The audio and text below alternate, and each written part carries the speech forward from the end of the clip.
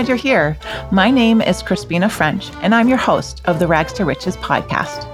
I'm an OG textile alchemist, worked my way through art school making ragamuffins from thrift store sweaters way back in the 1980s. That college side hustle grew into a full-fledged business, and here I am to show you that you can do that too. Together, we'll navigate hurdles, challenges, and accomplishments while crafting your profitable textile upcycling business to serve you and the planet. My guests and I will cover topics including material sourcing, business savvy, product development, sales and marketing, and self-care. Overcoming struggles, celebrating wins, and reaping rewards of running your very own textile upcycling business is what we are all about. Are you ready to be inspired, energized, and supported? This is the Rags to Riches Textile Upcycling Podcast. This episode of the Rags to Riches Textile Upcycling Podcast is brought to you by The Unruffled. The Unruffled is a vibrant and feminine collection of slow-made garments and accessories handmade with love by Sandra Primo. Sandra is based in Austin, Texas, and every item she makes is thoughtfully constructed from finely sourced, reused textiles, favoring silks and lace and crochet. Bespoke, one of one, encouraging an infinite circle of recovery. Step into the world of The Unruffled at www.theunruffled.com. And visit the show notes page for this episode at ragstorichestextileupcyclingpodcast.com for links and more information.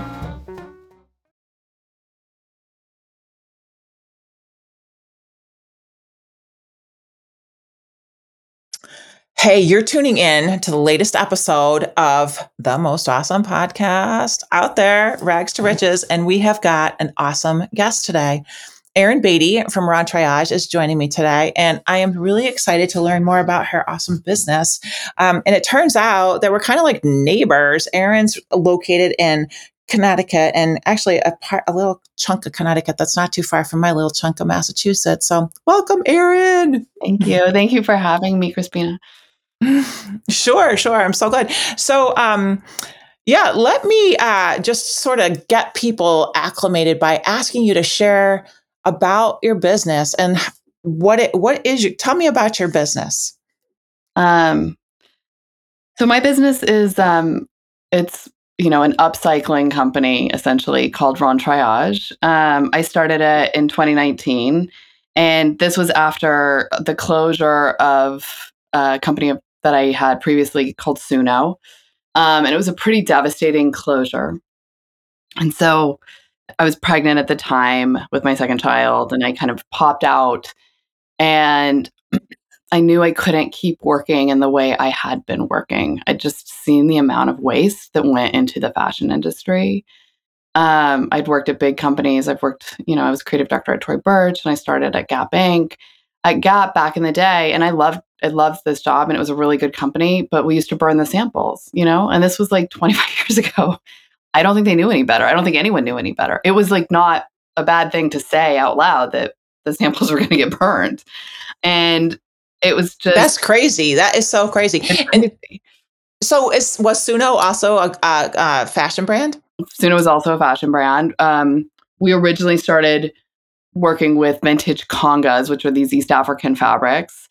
And then we moved into doing these printed textiles and producing kind of worldwide with various artisans. But it wasn't as sustainable as what I ultimately created with Rentrayage. And I think I just realized, once you kind of start to wrap your head around fashion's footprint, it's just devastating. Mm-hmm. It's really powerful. And it's kind of like, you cannot unknow it. And so that's what happened to me. That's so true. I feel that actually also, that's a lot of what motivates me as well. And I feel like, before you wrap your head around it, like you said, you don't know, like there's so many people in the world that just have very little attachment or knowledge of the waste in general. And then the fashion industry is very, very wasteful. So it's really something that I think as we're going forward with our textile upcycling businesses, we have this beautiful opportunity to have like a real impact, right? Like you saw that and then you were like, what can I do that's going to address this problem? And now you're doing it. And it's like this opportunity that is out there for people who are really motivated to do that. So talk about how you got interested in like, well, first of all, let's back up a bit. Like, so did you go to college to learn about fashion? Well, I always wanted to be a designer, but my mom was a professor and my dad was a lawyer. So that was, art school was discouraged. So I went to UCLA and I got a degree in English and Spanish. And then I went to work for The Gap. And while I was there, I did this retail management program under Mickey Drexler. I have a really classic kind of like retail/fashion background. Um, and it's like a 7-month training program. And then I became a merchandiser. And I was just like in spreadsheets. And I was like, what's going on? This is not my destiny. And I talked to my bosses in my area, and they spoke to the creative director, whose name was Pina Ferlisi, and she said that she wanted to move me to New York. And so I got moved to New York, and I became really close with her. And I told her I really wanted to be a designer. I was a product developer, so I was kind of like the glue holding a lot of things together at that time, which was, you know, a wonderful role from a learning perspective. But she was like, if you want to be a designer, you need to go back to art school. And so then I went back to Parsons. How cool. How Yeah. nice to have that like mentoring happening at your job where it was like, okay, this is not impossible, but this is what you need to do. That's so cool. It was the realization that you could actually have a career in fashion, and there's a lot of working people in fashion in New York City. So it it was the permission I needed at the time I needed it. That's awesome. So you went to Parsons and you were focused on fashion. That was like, were you thinking about upcycling at that point or no? Not yet. No. What you're taught in art school, especially in fashion school, is like it's kind of all okay in the name of creativity. Like what it's really about is just developing the most creative thing. So at Suno, we developed so many of our own fabrics and we were so lauded and rewarded for it. We were part of like the CFDA Fashion Fund and we were the very first finalists for the LVMH Prize and we won a CFDA award. And it's just, you're really celebrated for just creativity, but that's just development and development and development. And so what I saw happening is I was like, there's all these kind of NGO people talking around sustainability. And then there's all these designers designing, and that connection isn't happening. Mm-hmm. And so I was really researching sustainable fabrics, and I was like, these are not there yet. It's not to a place where I feel confident, like offering this to a consumer and being like, this is it. This is so cool. This is like the next thing. And Mm-hmm. it wasn't until I really started to explore vintage, which I had always bought, I had always tailored, I'd always changed, but like Mm-hmm. really started to buy it and figure out how to make it feel totally different, totally new, celebrate the one of a kind aspect of it, and then eventually get into how you produce a similar style over and over. That I really felt like I was creating something that A, I really believed in, and B, I was just dying to put on. I mean, some of our jackets I want to put on immediately.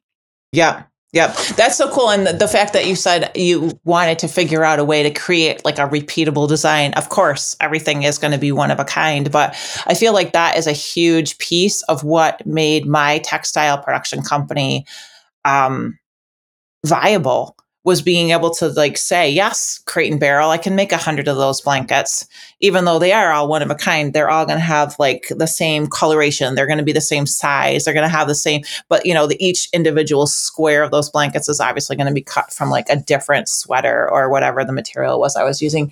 So can you speak a little bit to that? Like how have you been able to create a repeatable design with Rentrayage? So, well, there's two ways. So the first way is really easy. It's just using dead stock fabric. Mm-hmm. That might feel like cheating. It's not. It's Um, not. like I just, as someone who's worked in the industry my entire career, no one is going to use those fabrics. And if you do not use those fabrics, they start to grow mold. I've seen these fabrics like in devastating conditions simply because, um, it didn't come in at exactly the right color and they're not going to put it on the line. And suddenly that's 4,000 yards. I mean, this happens all the time. This is something that people should be taking advantage of. And then the other thing, and this is, I think we really want the dead stock to sell well because it's like it's the easier route. But Mm-hmm. what sells well is the vintage, the upcycle vintage, Mm-hmm. even to really mainstream stores like Neiman's.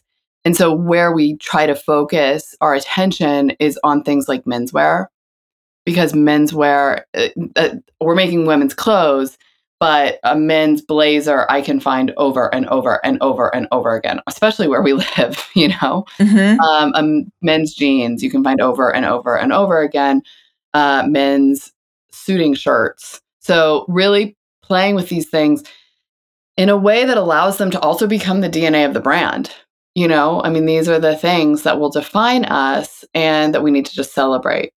So Mm-hmm.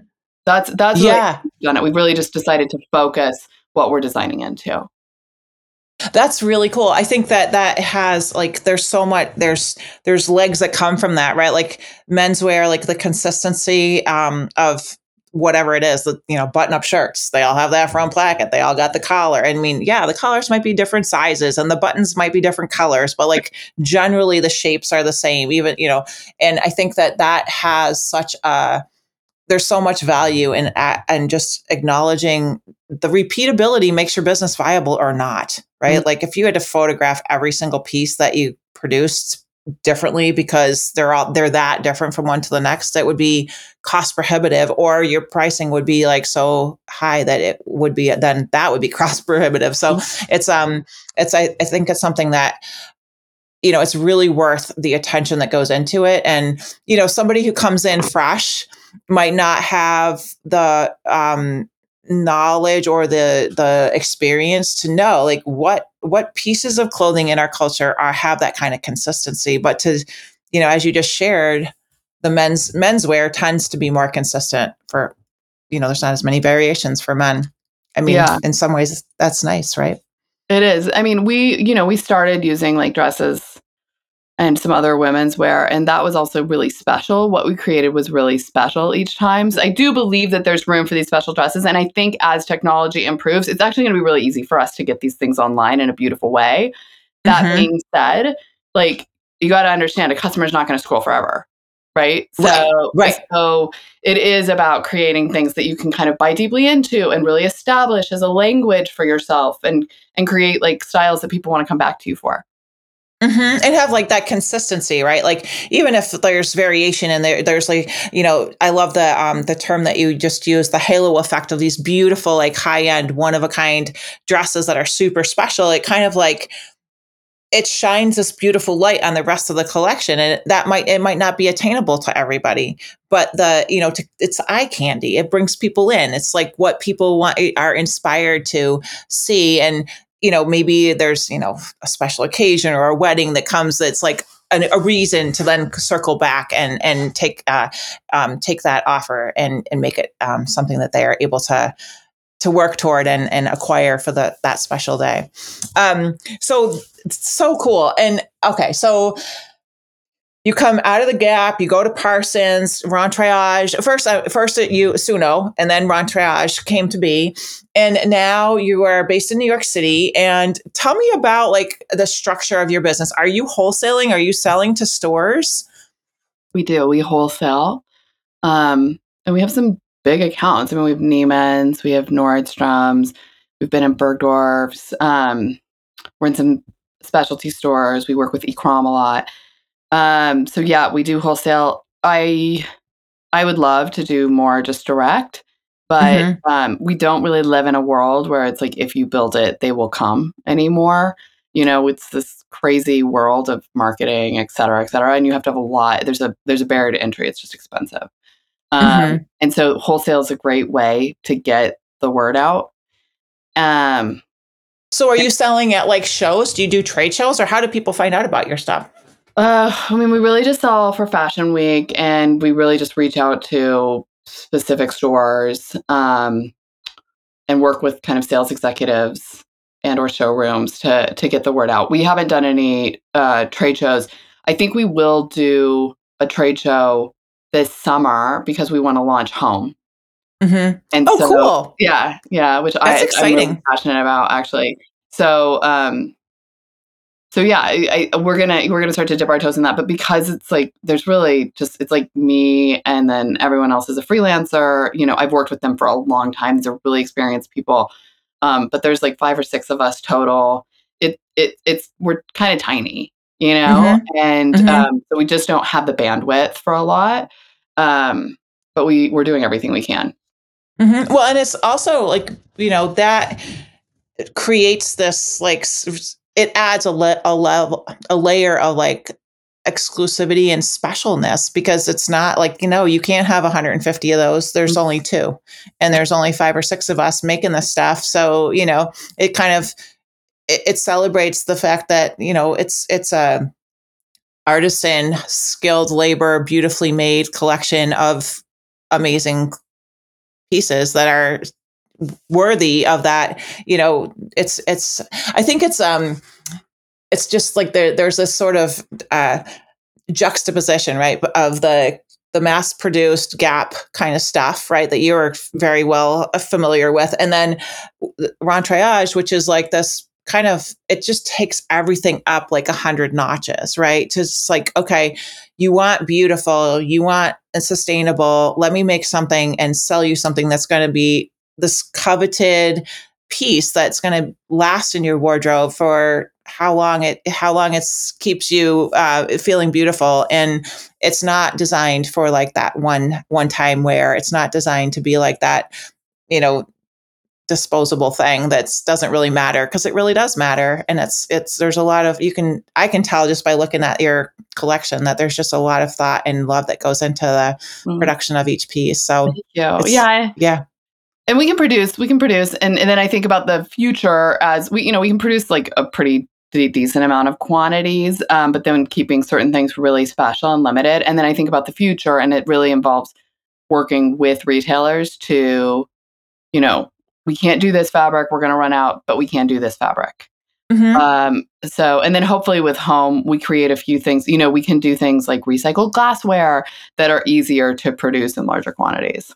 Mm-hmm. Yeah. And partner those together. That's so cool. I'm so excited for you. That's a really big step. Like, diversifying, you're going to be in a whole different market, and you're going to be able to kind of marry these two. It's like one life but different markets, right? Like the same customers will like both collections, I'm thinking. Yeah, for me, it's always just been about, I was like, I need to be able to buy something and not feel so guilty, Mm-hmm. And I was just dealing with a lot of consumer guilt over Mm-hmm. everything that I was purchasing, because I just knew that it was likely creating waste. And so now so much of what I purchase is vintage, which is great, but it's like the colors might be faded, or it's a little you want things that have that freshness. So Mm-hmm. that's what we're trying to reinvigorate everything with. Mm-hmm. Mm-hmm. Yeah, that's cool. I want to just make a suggestion, which I learned in the last, I think it was within the last year. There was a point in time, I think it was in the 80s, where citizens started becoming consumers, and like we are referred to as consumers. Like we're not people, we're consumers. We're not Right. citizens, we're consumers. And if we could just bring back the idea of being a citizen rather than a consumer, it sort of changes things up a little bit, and it sort of gives us a little bit more power, I think, Yeah. to direct where what we do and how our purchases, the impact of our purchases. So just a suggestion, and maybe that would be something helpful to just alleviate some of that guilt, and make or remind you, or anybody out there who's listening, that the choices that we make are actually really important, and they actually do have quite a substantial impact when they get kind of all put together and looked at as a whole. So Yeah. um, I'm excited to learn more about your home collection. But right now, if you guys are just tuning in, I'm chatting with Erin Beatty. Her company, Rentrayage, is amazing. You got to check it out. It's rentrayage.com. And I'm going to spell that for you. It's RentrayAGE.com. And beautiful fashion brand. And just really, just go look at it. And we're going to learn more about the home collection she's introducing right after this short break. Today's episode of Rags to Riches podcast is brought to you by the Stitcherhood Recycling Society, my online membership community for creative textile upcycling, recycling, and reuse entrepreneurs. Inspiration, shared experience, tutorials, business savvy, and connection to a whole posse of people who understand the passion and intricacies of running an environmentally kind, creative textile upcycling biz. Daily posts, weekly stitch hours, book recommendations, group chats, member profiles, and strong connections is what you can expect when you join Stitcherhood. Head on over to stitcherhood.crispina.eco and sign up for a free 7-day trial to see if my Stitcherhood Recycling Society is a good fit for you and your textile upcycling business. All right, we're back with Erin Beatty from Rentrayage. And Erin, we were just talking about your introduction of your home collection, and I'd love to know, well, you talked a little bit about how it was kind of to help people know that when they're purchasing things that they're not having this like consumer guilt, and that the pieces that you're designing and selling are, have a sustainability component. Can you talk a little bit more about how you'll launch your line and what is included in your line and what you sort of see coming forward, like as you progress? Yeah. So we currently carry home goods produced by sustainable artisans on the website, and they're like incredible. They're like recycled glassware from Mexico or from Morocco, and these carved bowls that he finds the fallen down trees in the countryside of England, and asks the owner if he can carve a bowl from them. It's really like, it's incredible things. And we really wanted to contribute to that storyline, but also create something that we could then sell outward. And so we do a lot of upcycled things. So we do a lot of linens made from old linens, where we cut them up and sew them back together in kind of a patchwork style, which is really beautiful. It also allows you to get rid of the stained pieces. Often we'll over dye them. We've done it with natural dyes, which is really beautiful, and doesn't necessarily last forever. And we're also doing it with some clean organic dyes, which can last a little bit longer. And then pillowcases made with dead stock home materials, as well a recycled glassware program that we're so excited about.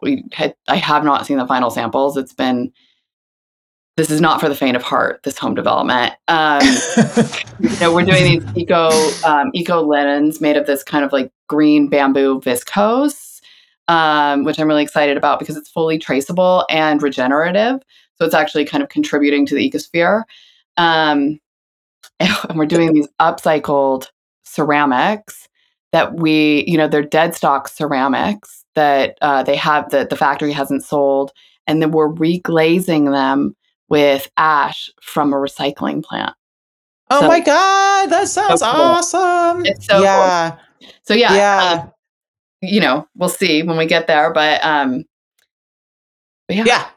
And I mean, just to kind of commiserate, that might not be the right word, but like running a business is definitely not for the faint of heart. I mean, I joke about it. I'm like, it's not boring.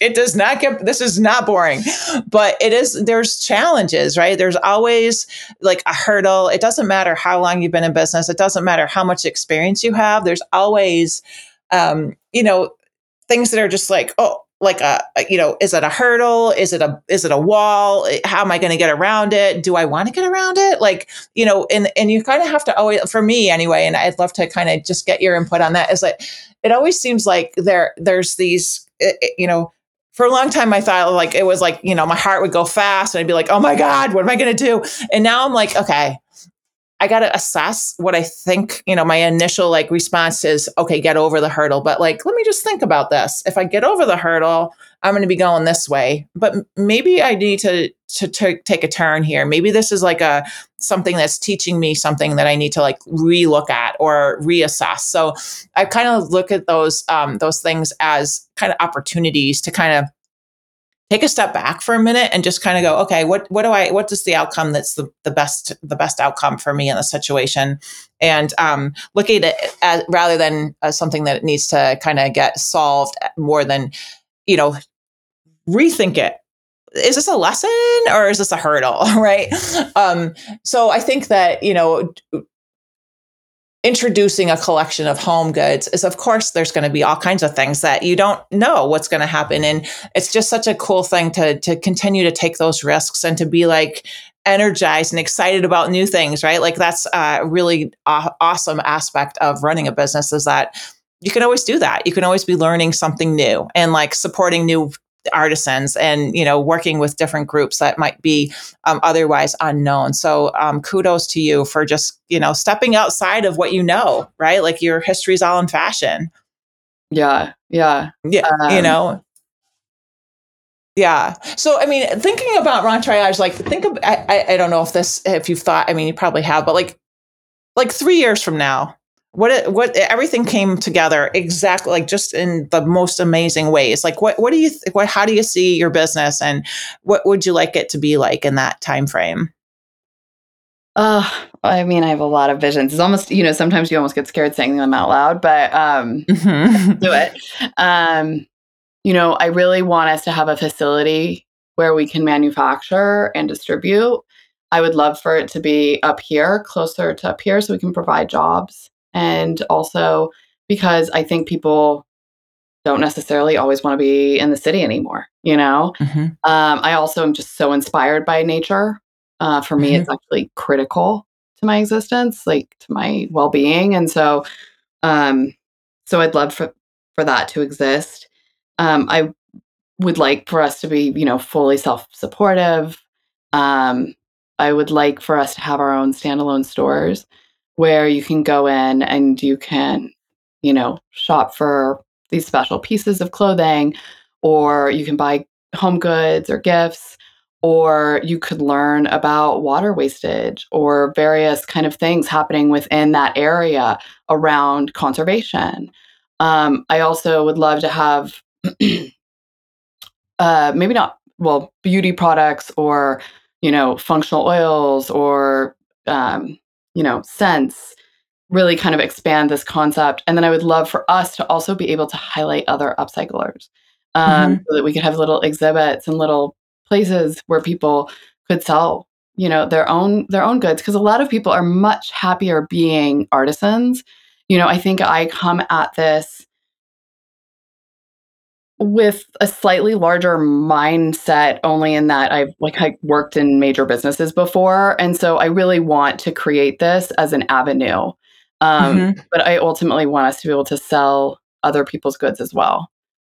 I love that. I love that. And I also really love the scale that you think on. I think like what you just said is, it just resonates so strongly with me. Like in my history, and I had my production company, and I was always like bigger, bigger, bigger, bigger, bigger. Like and then at one point I was like, okay, hold on. Like I don't really think I have the skill set that I need to get bigger and still stay happy.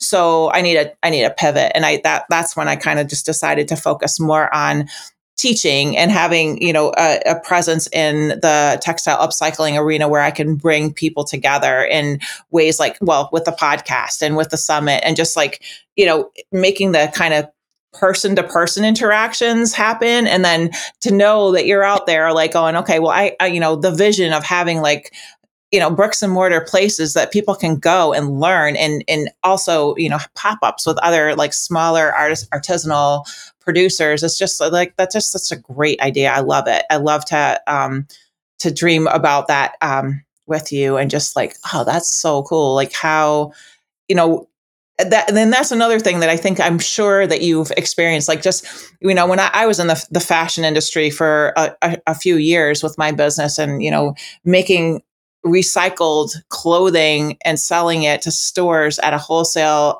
event or many wholesale events. And, you know, at the time, around it was like 1992, people did not understand what I was talking about. Like, I can make you 12 of these hoodies. They're all going to be in this color family, but they're not going to be exactly like this one. Like that gentle education and the repeated like kindness and just trying to explain to people to understand how the production of my product was working. A lot of times it was like I was met with like a little bit of criticism, like, well, what are you going to do for next season? And my whole response was always like, I'm going to upcycle the sweaters or the whatever it was, denim, men's shirts, whatever that I was upcycling.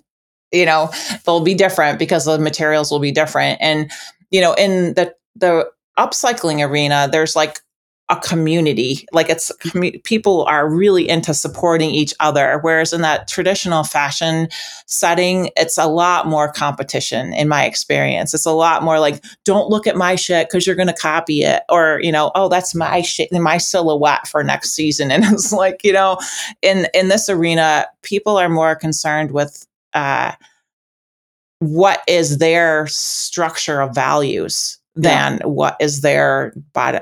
Of course, we're all concerned with our bottom line because you can't have a really sustainable business if you don't have a profit margin, but you do have to have that compassion and that connection, right? Do you feel that? Do My gosh. I mean, I think a huge thing that I want to create with Rentrayage is also a different style of business.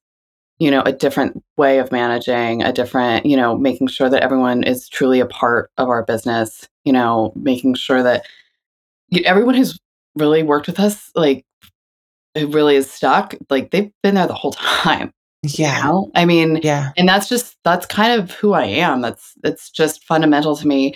And honestly, I think that competition and that anguish, I think it causes so much heartache and fear. It's the patriarchy, Yeah. and these designers, these creative people, they aren't meant to fit into that. They're just being Yeah. forced, they're forcing themselves into it. And so that's what I love about working with the upcycling community and the artisans is it's much more emotional, and it's much more about what you want to create. And I think that there's something really beautiful about that. So yeah, I mean, yeah, you're right. Fuck the patriarchy. It's like it's time for a change. It really is. And I think it's happening. I feel like it's so exciting when, I stop and look back at my career and like 35 years in textile upcycling. And first of all, people understand it now. People Yeah. want to understand it. And there's women involved. Like I was, when I first started buying material in volume for my business, there was one woman I dealt with, and all the other suppliers I dealt with were men. And they all had naked lady posters on their office walls. And I shouldn't say all of them because there was a very few who didn't, but like that was just standard. Like you just had to, deal with that. And I feel like that is really shifting. And it's so exciting to just have a community of like-minded, awesome people who are really focused on the same goal, Yeah. you know? Yeah. Yeah. I really think community is the way forward. hmm Yeah. And then, being able to create jobs for people that give them a good life, like that's just amazing. Like what a lovely gift to give your community. Like that's, yeah, awesome. I don't see AI being able to upcycle. Yeah, no, me either. I'm I like, mean, it's possible, never say yeah, never, but, right. that it's also kind of that they find some comfort in that. Yeah, yeah, it's true. And it's like there's like yeah, I don't know, like the whole AI thing kind of freaks me out a little bit. I haven't really delved into knowing that much about it, but it seems a little dissonant. Like it's not going to help create community, I don't think. No. Yeah. So, well, I am so excited to learn about your passion and your I'm not going to say dreams. I think you're, in a couple of years, I'm looking forward to visiting one of your bricks and mortar stores so I can learn from you about different environmental things that you're working on, and see a pop-up with people who are selling their product there. So just kudos to you for stepping out and taking those risks and making it possible for people to learn about textile upcycling and about other if it's glass or jewelry or whatever other products you're going to throw in the mix. I think that's awesome. Oh, thank you. And thank you for creating such a community. Oh yeah, I love it. It's like my strong suit. I love people, and I think I try not to read the news too much, but I honestly believe that most people are just simply magical, awesome beings with so much to offer the world. And I feel like we get bombarded with all the negative crap that is few and far between. Like, people are, when you assume people are going to be lovely, they are. Yeah. So thanks for being one of them, Erin. It's been such a pleasure just to learn more about you and your business. And I really look forward to staying connected and watching your company just blossom and continue to thrive. Yeah, Thank you. Fingers crossed. I appreciate that. Yeah, sure. So if you're just tuning in, you guys, Rentrayage is where you need to go to check out more about Erin and her business. It's spelled RentrayAge.com. And of course, we'll have all kinds of links and show notes and images of Erin's work on our show notes page, so you can go there as well. Erin, thank you so much. Thank you, Christina. Thank you for having me. Sure. Hey, so I'm over here and I'm serving you a giant air hug because you just finished another episode of the Rags to Riches Textile Upcycling Podcast. Thank you for being with me. Our music is provided by The Lucky Five. Learn more about them at thelucky5.com. Our show is produced and edited by Vandal Hyacinth. If you want to dive in deep, head over to Rags to Riches Textile Upcycling Podcast.com.